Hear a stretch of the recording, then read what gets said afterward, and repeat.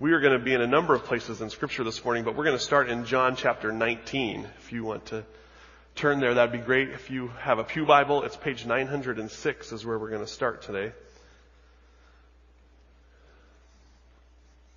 Easter week or Holy Week, maybe for some of you, I know it was for me this year, seemed a long time in happening.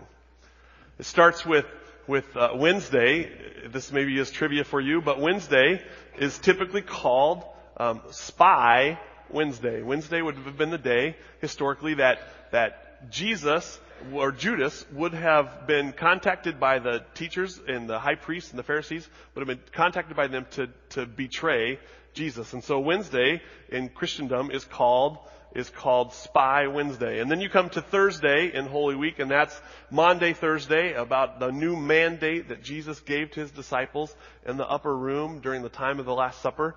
And many of you were with us on Thursday night here at the church for our Maundy Thursday service, where we talked specifically about those things.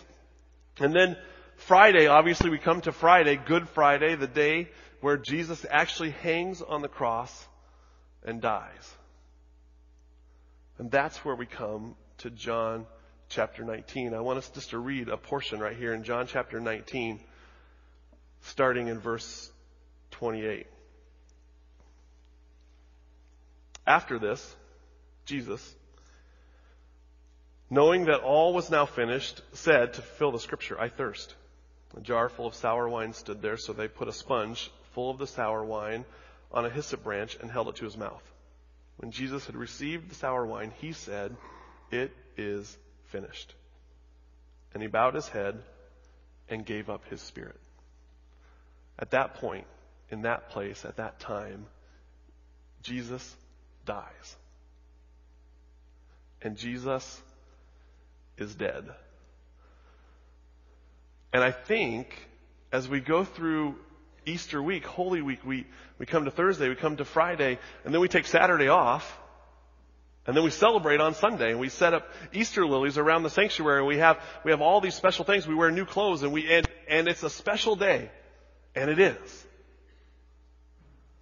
But I think sometimes we skip over Jesus on Friday night, on Saturday. Jesus is dead. They take his dead body off of the cross on Friday afternoon. They wrap it. They put spices on it. They take it to a tomb. And they lay it on the cold slab. And they seal it up with a stone. And Jesus is dead. And the disciples began to get worked up. They began to hide in a room. They locked themselves in there. And they probably spend Saturday in despair. Jesus, their leader, their teacher, their rabbi, their Lord, they have called him in this week right before, is gone. He's dead. His heart no longer pumps. His lungs no longer breathe. His body is dead.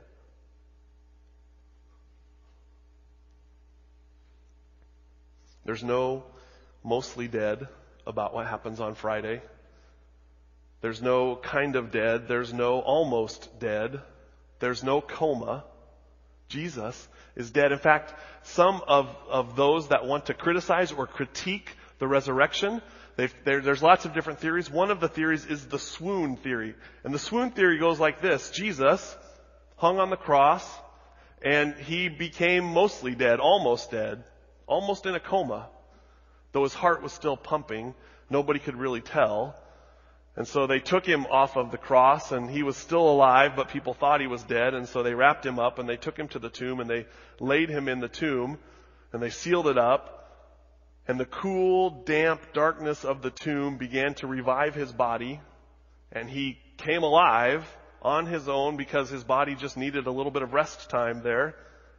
And Somehow the stone was rolled away and he came out alive, but he never really had died.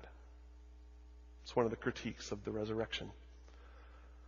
And there's lots of reasons why that probably is not true. Well, it absolutely is not true. Not probably, it's absolutely not true. Lots of reasons why it's absolutely not true. One of those reasons, the one that stands out the most to me, is that Jesus is hung on the cross by Roman soldiers, who not only did they hang Jesus that day, they hung 2 other men.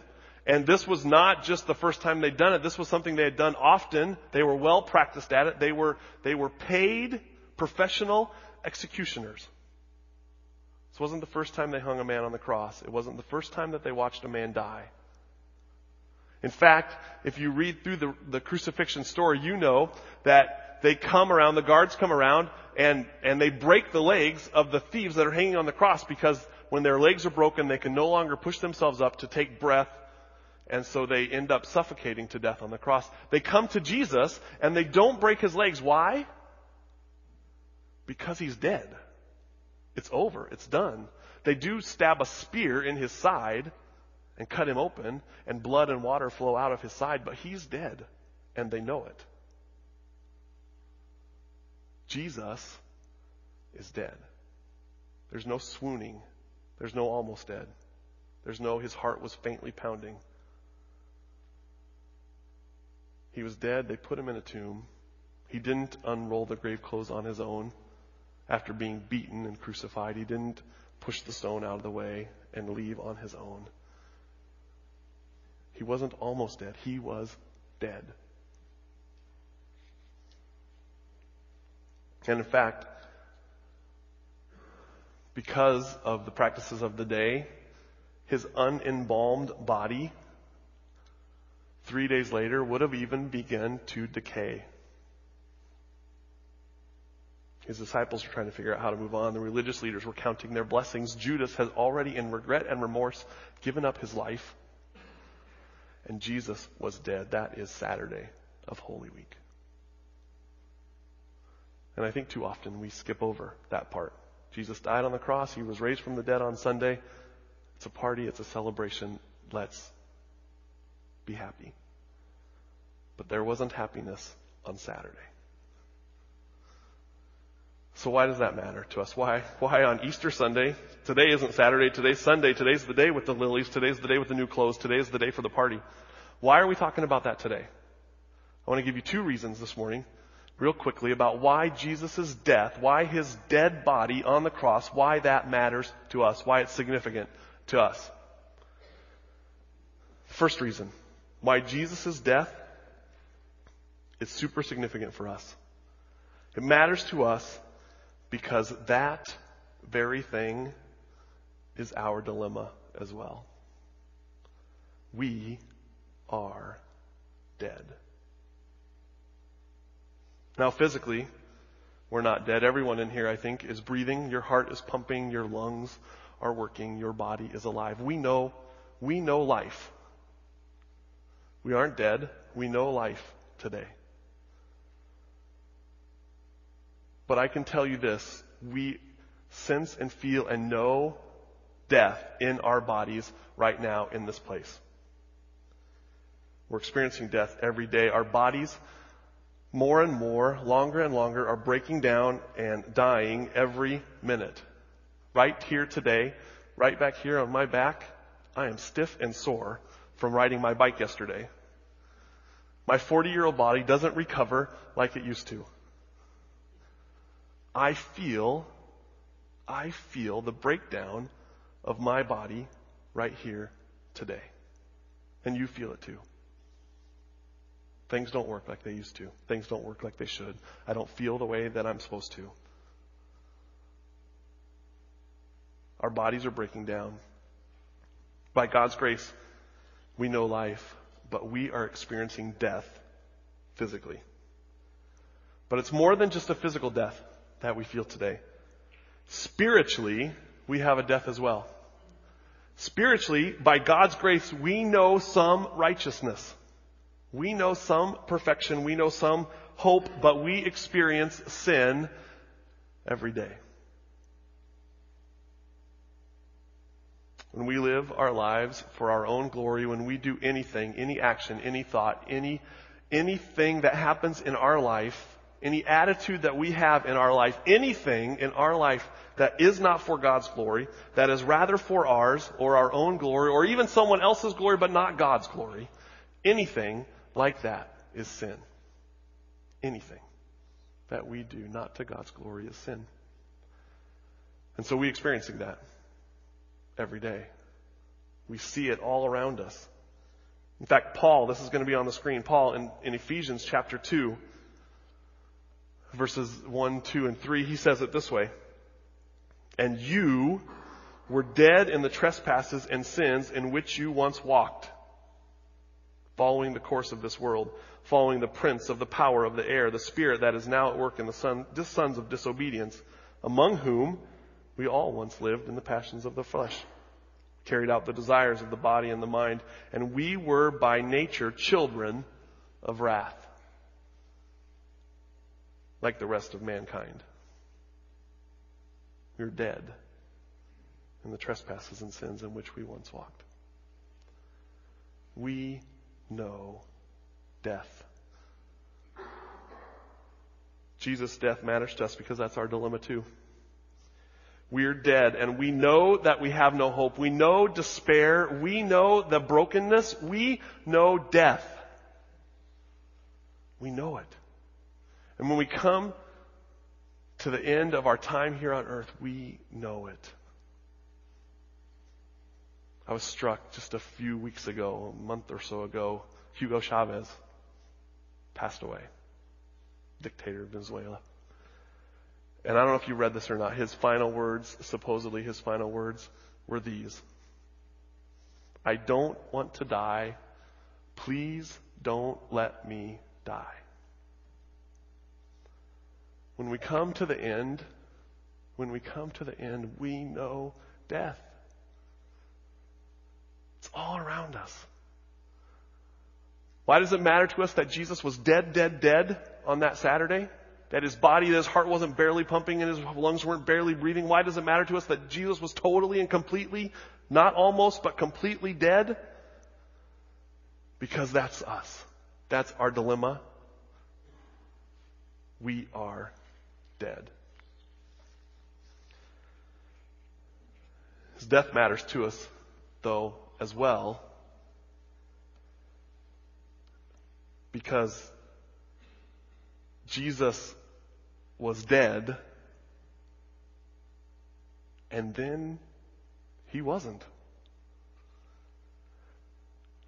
Jesus was dead, and then he wasn't. Hugo Chavez is dead. That's the end. Jesus was dead, and then he wasn't. Let me read for you a portion, a quote of something I read this week. This man says, death conquers everything. It gets us and it doesn't let go. Death is permanent and unalterable. But Jesus altered it. And Jesus conquered it. He went from profoundly dead to magnificently alive. Without death, Easter celebrates a comeback, not a miracle. Without a realization of Jesus' death, Easter celebrates the unexpected rather than the impossible. Without a real death, there isn't a real resurrection. Without a real resurrection, there isn't a real point in being a Christian. There's no hope. There's no future. There's no perfect new creation. So Jesus' death matters. It cannot be underplayed, and it can scarcely be overplayed. He spent 3 days breathless, brain dead, heartbeatless, and decaying. And then he was alive. And yes, he died for our sins to give us life. To give us life after death, like him. Jesus' death matters to us because Jesus was dead, and then he wasn't dead. Jesus was dead, and then he was alive. That matters to us. So how does that matter to us? How does that apply to us? What is the implication of that for us this morning? tell you that, I want to look at a different story in John. I want you to turn back in your Bibles a little bit to John chapter 11. Up in your pew Bible, that would be page 897. This is how it applies to us. This is where it gets personal for us, I think. In John chapter 11, this is a week before Jesus dies. Okay, Jesus is on his way to Jerusalem. Jesus is on his way to the end of his life. He's almost there. He's headed back there right now. And we come to John chapter 11. Jesus has some friends, Mary and Martha and Lazarus. They're close friends of his. And Lazarus is sick. So Mary and Martha, they decide they need Jesus to come and to help their brother, to heal him, to help him to feel better. And so they send a messenger to get Jesus, who's 2 days away. And so this messenger races to get Jesus so that he can come and help Lazarus, his friend. And the Bible tells us that when Jesus gets the message that Lazarus is sick and about to die, the Bible tells us that Jesus hears that message, and so he delays 2 days. He hears the message, Lazarus is sick, he's going to die, he needs you to come right away. And the Bible tells us specifically, Jesus hears that message and then decides to wait 2 more days. After those 2 days, Jesus makes his 2-day trek to Bethany, to where Mary and Martha and Lazarus live. And that's where we come here to chapter 11 in John. We're going to start here in verse 17, John chapter 11, verse 17. Now when Jesus came, he found that Lazarus had already been in the tomb for 4 days. Bethany was near Jerusalem, about 2 miles off, and many of the Jews had come to Martha and Mary to console them concerning their brother. So when Martha heard that Jesus was coming, she went and she met him, but Mary remained seated in the house. Martha said to Jesus, "Lord, if you had been here, my brother would not have died. But even now I know that whatever you ask from God, God will give to you." Jesus comes into Bethany. Now he's intentionally waited 2 days, and he says, "I'm waiting 2 days because I want you to see the glory of God," he says to his disciples. And so he waits 2 extra days. Gets to town. Lazarus is dead. He's been in the tomb for 4 days. And Martha comes to him and she says, "Jesus, if you would have come, my brother would still be alive." Martha says, "Jesus, I don't know what you were doing, Jesus. I don't know what you were doing there, but I sent a messenger for you. I called you to come because I knew that you could help my brother Lazarus. I knew that you could heal him. I knew, in fact, you were his only hope. I called you to come, and if you would have come, he would still be alive." That is exactly us. Often, maybe all the time. I think we often say, "God, were you not paying attention to me? Did you not see what was about to happen? Did you not understand that if it didn't happen this way, this would be the result? Were you not watching over what was going to happen here, God?" We say that like Martha all the time. If you would have gotten here, if you would have done it the way that I had it planned, if you would have done what I asked you to do, we would not be in this predicament. We would not have this dilemma. That's what Martha says to Jesus. She says, "Jesus, if you would have come, Lord, if you would have come, my brother would not have died." And Jesus replies to her in verse 23. Jesus says to her, "Your brother will rise again." So Martha now has come to Jesus and says, "Jesus, if you would have gotten here, if you just would have listened to my messenger and come right away, Lazarus would have been fine. He would have lived." And Jesus says, "Your brother's going to rise again." And Martha's response, I love this. Martha's response is, "I know that he will rise again in the resurrection on the last day." He says to her, she says, "If you would have come, he'd still be alive." He says, "He's going to rise again." And she says, "I know that already, Jesus. I know that at the last day, they're going to be raised again. I know that there's hope in the future. That doesn't help me right now." That's what Martha's saying. I know that already. Sometimes that's how we come to Easter Day. We're celebrating Jesus rose from the grave. That has great implications for us. He has conquered death. He has conquered sin. And we come here today and our attitude is, I know that already. I've heard it before. I've been to an Easter service before. I know that truth. I know Jesus died on the cross and rose again from the grave. I know the tomb was empty. I know that already. But today I have pain. Today I feel the sting of death. Today I have no hope. Today I have despair. I understand the truth. I understand the truth, but in reality it's dead to me today. The truth is dead for me today. That's what Martha's saying. Jesus says, your brother, he's going to be resurrected. And she says, Jesus, I know that. I already know it. It doesn't help me today. It doesn't help me where I'm at right now. My brother's dead. He's in the tomb. He's been there for 4 days. I understand that doesn't help me. And then look at Jesus' response in verse 25.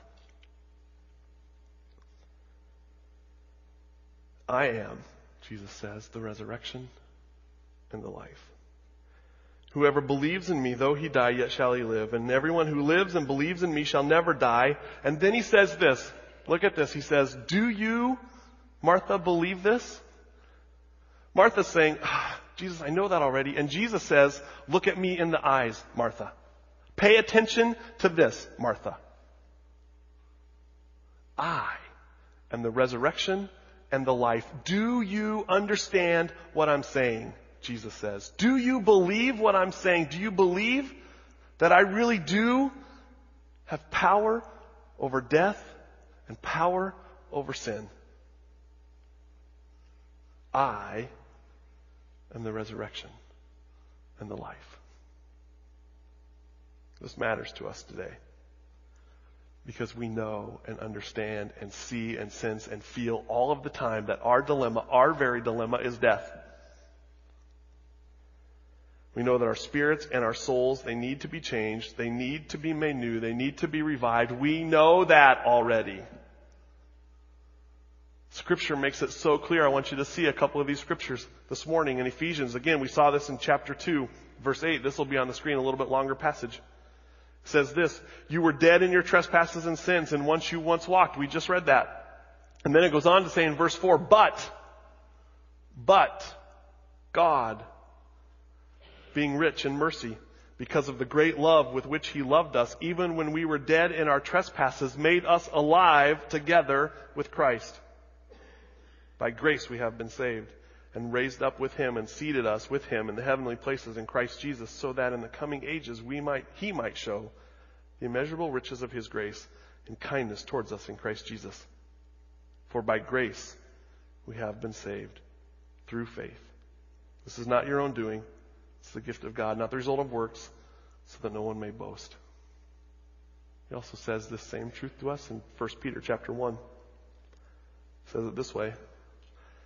Blessed be the God and Father of our Lord Jesus Christ. According to his great mercy, he has caused us to be born again to a living hope through the resurrection of Jesus Christ from the dead, to an inheritance that is imperishable, undefiled, and unfading, kept in heaven for you. Jesus turns to Martha. She says, I know that already, Jesus. I know he's going to be made alive again on the last day. And he says, no, Martha, look at me. Pay attention to this. I am the resurrection and the life. It's more than just the last day, he's saying. I have power over death. Look at me. Do you believe this? He says to Martha. Do you believe it?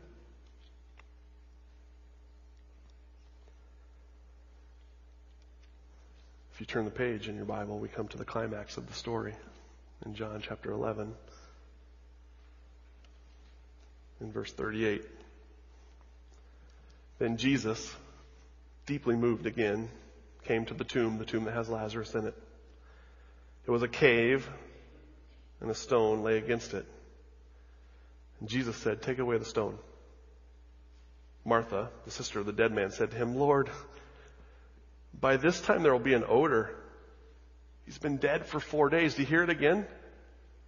Martha still has that same attitude.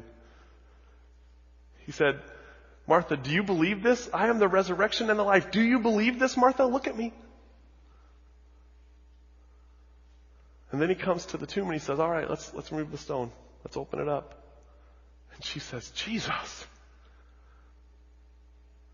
he's been in there 4 days. It's going to stink. He's dead. She's almost exasperated with him. Jesus, you're not paying attention to me. You're not listening to me.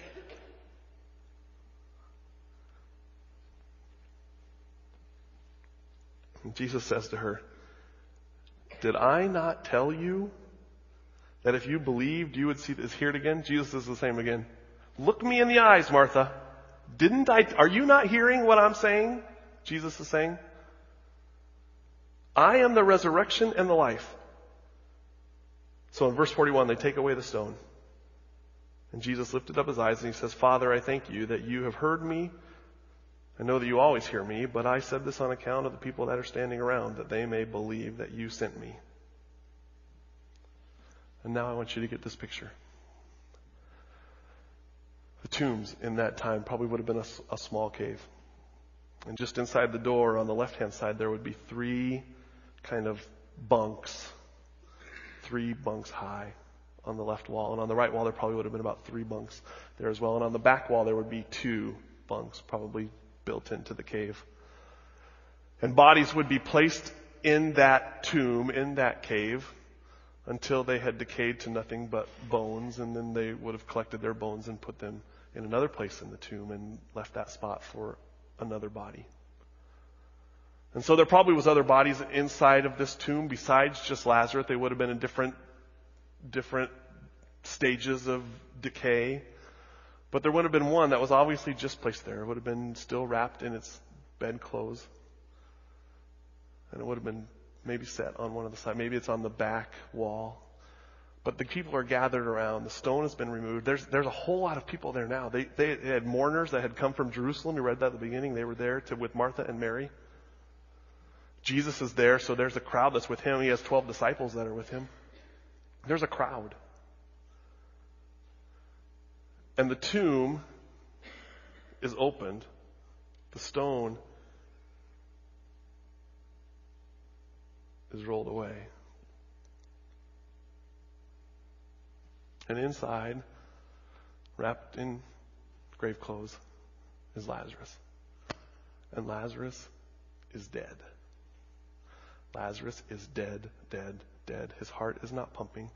His lungs are not breathing. His brain waves are not moving. In fact, one of the things I read this week that said even after just 4 days in the tomb, he was not embalmed with the burial practices that they had. 4 days in the tomb, his decay would have been such that you maybe wouldn't have even been able to look at his face and know that he was Lazarus.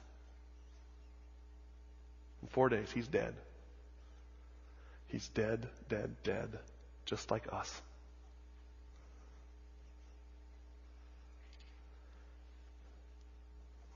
In verse 43, in chapter 11 of John, it says this: when Jesus had said those things, he cried out with a loud voice, Lazarus, come out.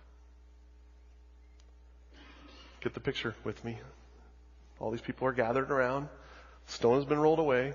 The bunks are on the side. There's 2 in the back. Lazarus is one of those. We don't know which one, but he's in one of them. We'll say he's in the back. Everybody's gathered around. They're right behind Jesus. They're looking inside. They smell the smell that's coming out of the tomb. Okay, you got that picture? And Jesus says in a loud voice, Lazarus, come out. And people look inside the tomb,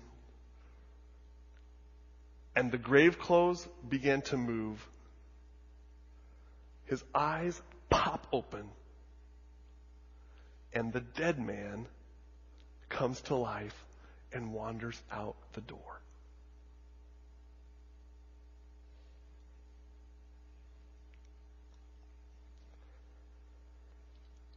Breath comes to his lungs. Blood comes to his heart. His brain turns back on. And the dead man, totally dead, not almost dead, totally dead man, comes alive at the word of Christ. Why does that matter for us today? Why does the story of Lazarus matter for us today? We are Lazarus. We are dead in our sins. We are dead in our trespasses. We are dead. We know death today. And Jesus says, I am the resurrection and the life. I have power over sin and death. And they didn't know it on that day. The disciples didn't know it on Saturday. But on Sunday, it's evident. Jesus was dead. And then he wasn't. Jesus was dead and now he's alive. Jesus was dead and now he has victory over sin and over death. We were dead in our sins and in our trespasses, but God, rich in mercy, made us alive with Christ.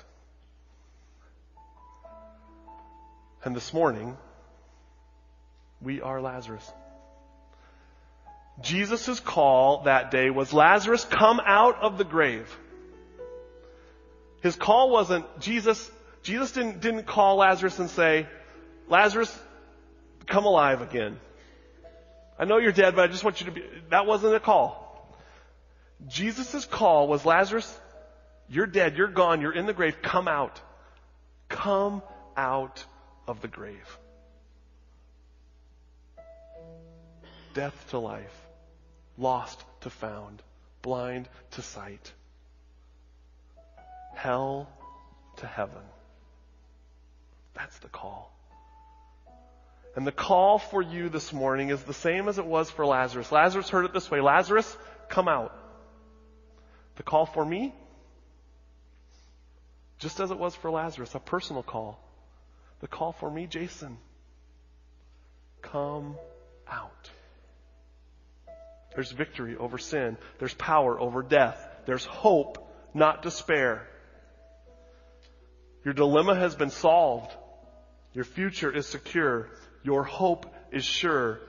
Jason, come out of the grave. Leave death behind. Get unwrapped and move on with your new life.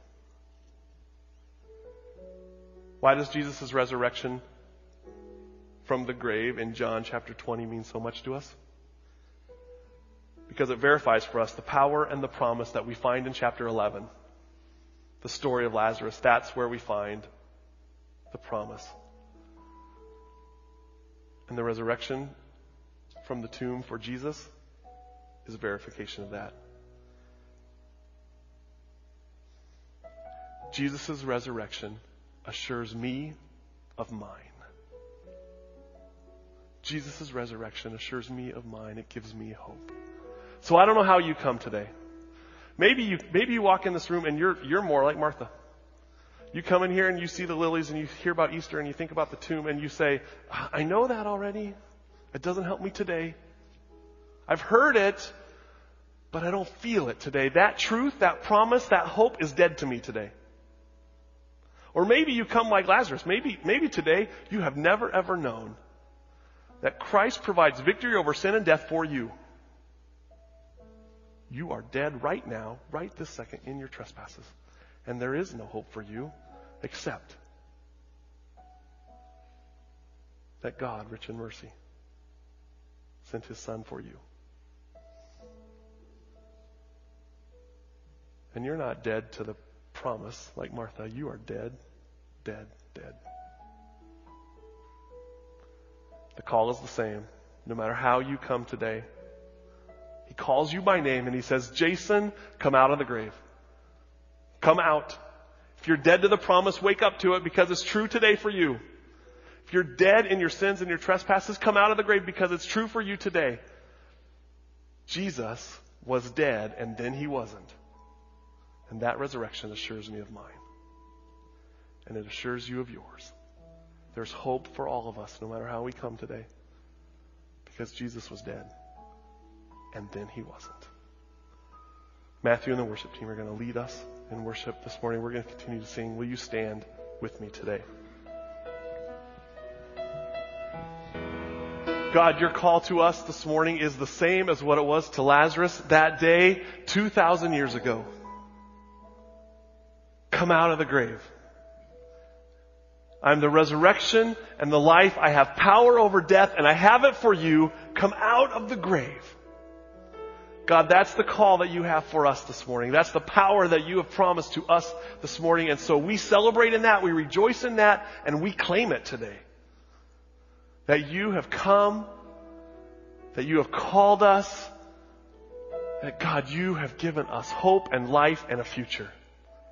And so we leave here this morning rejoicing in that, celebrating in that, praising you, God, that but God, rich in mercy, sent Christ in a resurrection of the dead for me. God, help us to rejoice in that today. We pray this in your name. Amen.